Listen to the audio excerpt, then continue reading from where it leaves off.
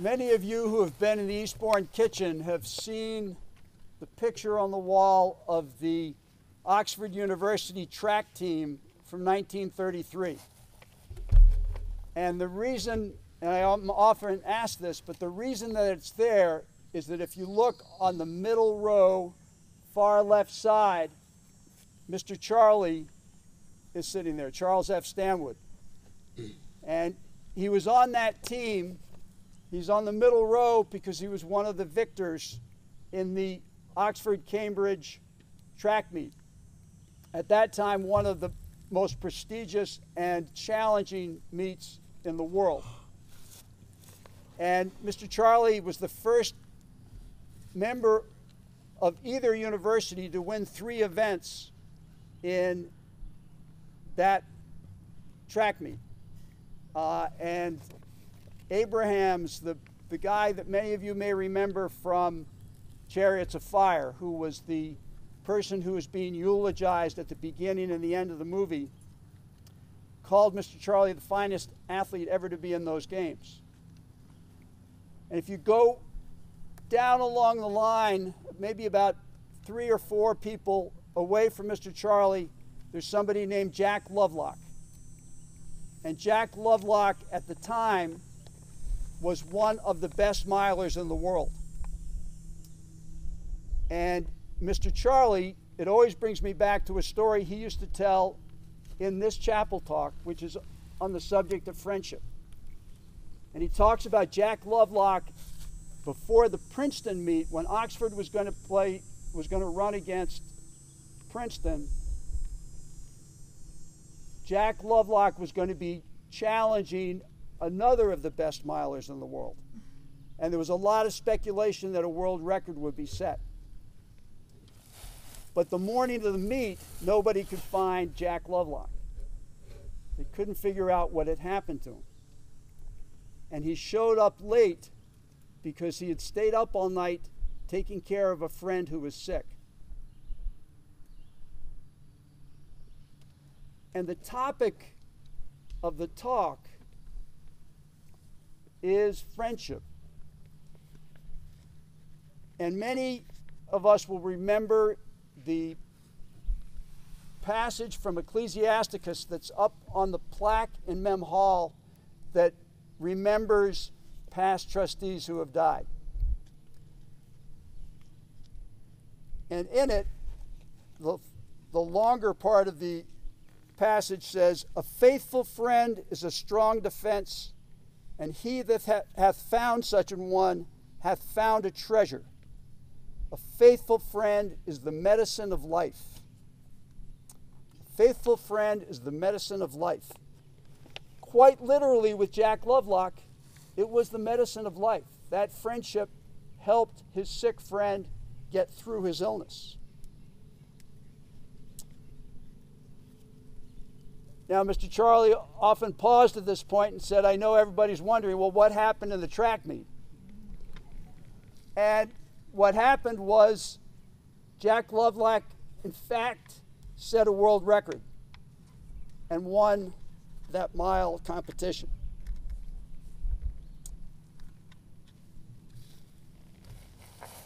As we review, if you think back on the last 3 chapel talks, the first one was about opportunity and responsibility, having the courage to go after our opportunities, especially things we've never done before, and the opportunity to put courage in each other, to encourage each other.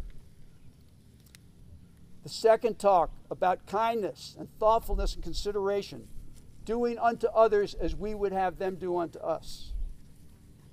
And finally, truth and honesty. All those relate to the topic of friendship. All of them are critical. And when we talk about friendship traditionally at Pasquaney, we're not talking about acquaintances. We're talking about the people to whom we feel we can open our souls. Talking about the people that bring out and encourage our best. And with this sort of friendship, we're lucky to have just 2 or 3 in our lives. think that we all intuitively feel that desire and that need of friendship and the importance of it. Also, the energy that comes from friendship. We feel the desire to be part of the vine, to be part of the community. And when we go to a new place, usually the critical question is, will I make friends there? Will people like me? So if we feel like this is such an important thing, what do you think the benefits of a friend are? How, in what way is it a medicine of life?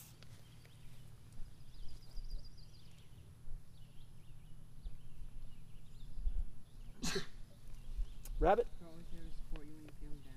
Always there to support you when you're feeling down.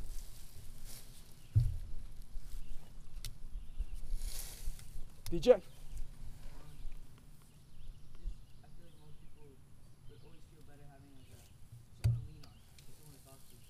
Having somebody to lean on, someone to talk to. Henry? Somebody to encourage you. RJ? Someone you have trust in. Somebody you trust. Porter? Somebody who can make you laugh. And very often those two things go together. If you trust somebody, you're probably going to be more likely to relax with them and be able to laugh with them. Chase? Somebody you can have fun with. Oliver? But it could be like could help and support you. Somebody who can help and support you. Charlie? Somebody who knows you well. Somebody who knows you well. Jack? Somebody who can call you out when you're wrong. Think about those things. And I think if you think about those things, the laughter, the friendship, the support, the encouragement, the helping to set you onto the right track, we can understand why people with strong friendships actually live longer. That recent studies have shown people with strong friends live longer. So it quite literally, as a stress relief, is a medicine of life. And we think about the release we feel after a good talk with a friend. Something's on our minds. We may not have even come to a conclusion, but we somehow, having talked through with somebody else, we feel some relief. Francis Bacon had a great essay about friendship. And in it, he talks about friends as a way of avoiding the suffocation of the heart.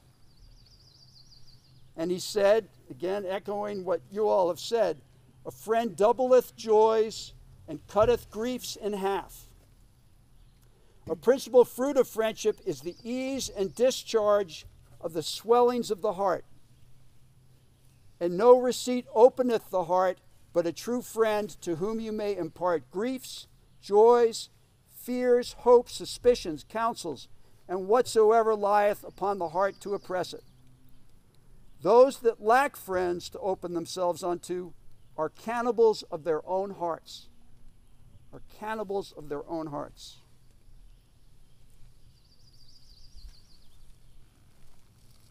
Also, we've talked about traditionally at Pasquaney in terms of friendships, the opportunity of having older friends.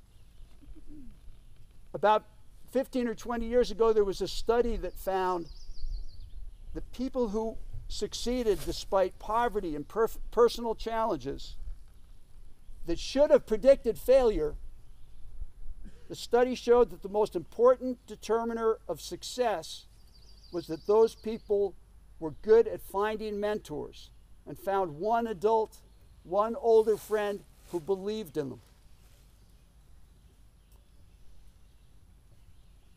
And because we have such a wide variety of ages, of experiences here, there are many, many opportunities for that kind of friendship too. Abraham Lincoln said, I destroy my enemies by making them my friends. So if having friends is so important, it's such a medicine, How do I make them?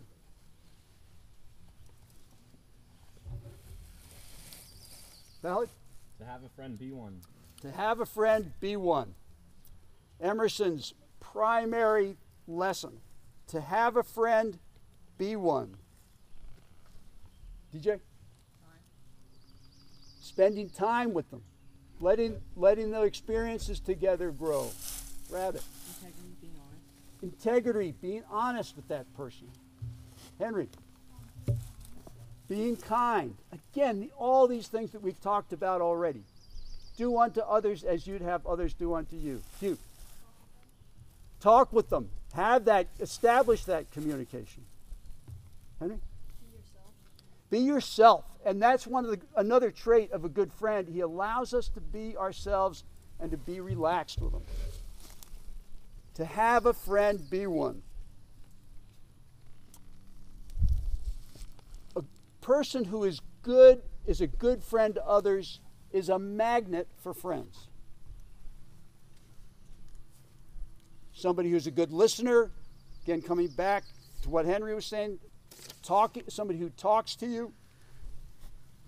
The listening element, Dale Carnegie has a famous quotation, and he said that a person makes more friends in 2 weeks by being interested in others than he would make in 2 years trying to make someone else interested in him. Okay, a person makes more friends in 2 weeks by being interested in others than he would in 2 years trying to make someone else interested in him. Asking about the other person. What is the person interested in? What are the challenges?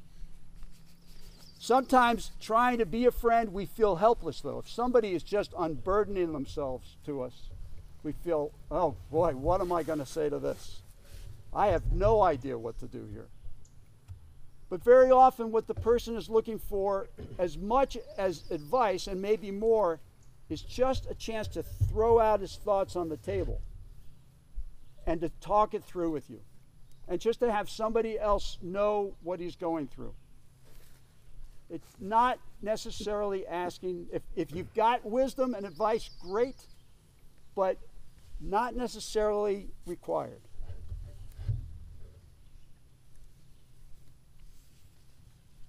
I'm just skimming here because you've already hit many of the things I was going to say. Also, a friend is a good defense. Somebody who will have your back, who will speak up for you when we're faced by the unthinking mob, when we're under attack unjustifiably. A good friend also allows solitude and other friendships. A good friend is not exclusive, lets you go off and have some peace by yourself if you need it, doesn't withdraw a friendship if you're hanging out with somebody else, but gives you that freedom to pursue your own interests. It's also good to think about what a friend is not. It's not somebody who tries to be powerful over us and restrict us. It's not somebody who intimidates us or intimidates us into doing things we really don't think we should do. In his excellent book on friendship, which I recommend to everybody, The Friendship Factor, Alan McGinnis has a test for ourselves to see if we fall into some sort of controlling behavior. And he said, ask yourself these questions. Do we usually end up going to the movie or restaurant that I prefer? Do I enjoy correcting the factual errors in other people's conversations? Do I use humor to put down my friends? Do I have to know more about a topic than others to feel comfortable discussing it? And I'll add a couple. Do I mock others for doing what they believe to be right? Do I dominate and control the conversation? Talk about myself endlessly? A faithful friend is the medicine of life.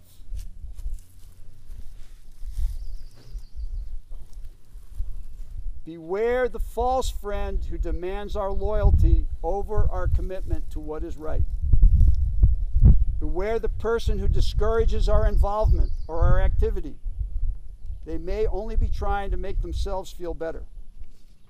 Someone once told me that the difference between a good summer that he'd had and a bad summer was the friends he'd chosen. That when he had surrounded himself with good, encouraging friends, he had a great summer. And I was thinking about the passage that Taylor read today. I choose you. We choose who we're going to be friends with by being friends to them. And that difference there in the reading, not servants, servants implies control, but friends. Friends, and Christ in that passage talks about understanding. That friends understand why we do things.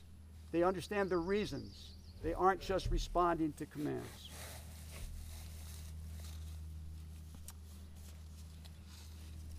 If we find friends, they are rare and wonderful. Keep them strong by continuing to talk, as Henry was saying. Talk and communicate.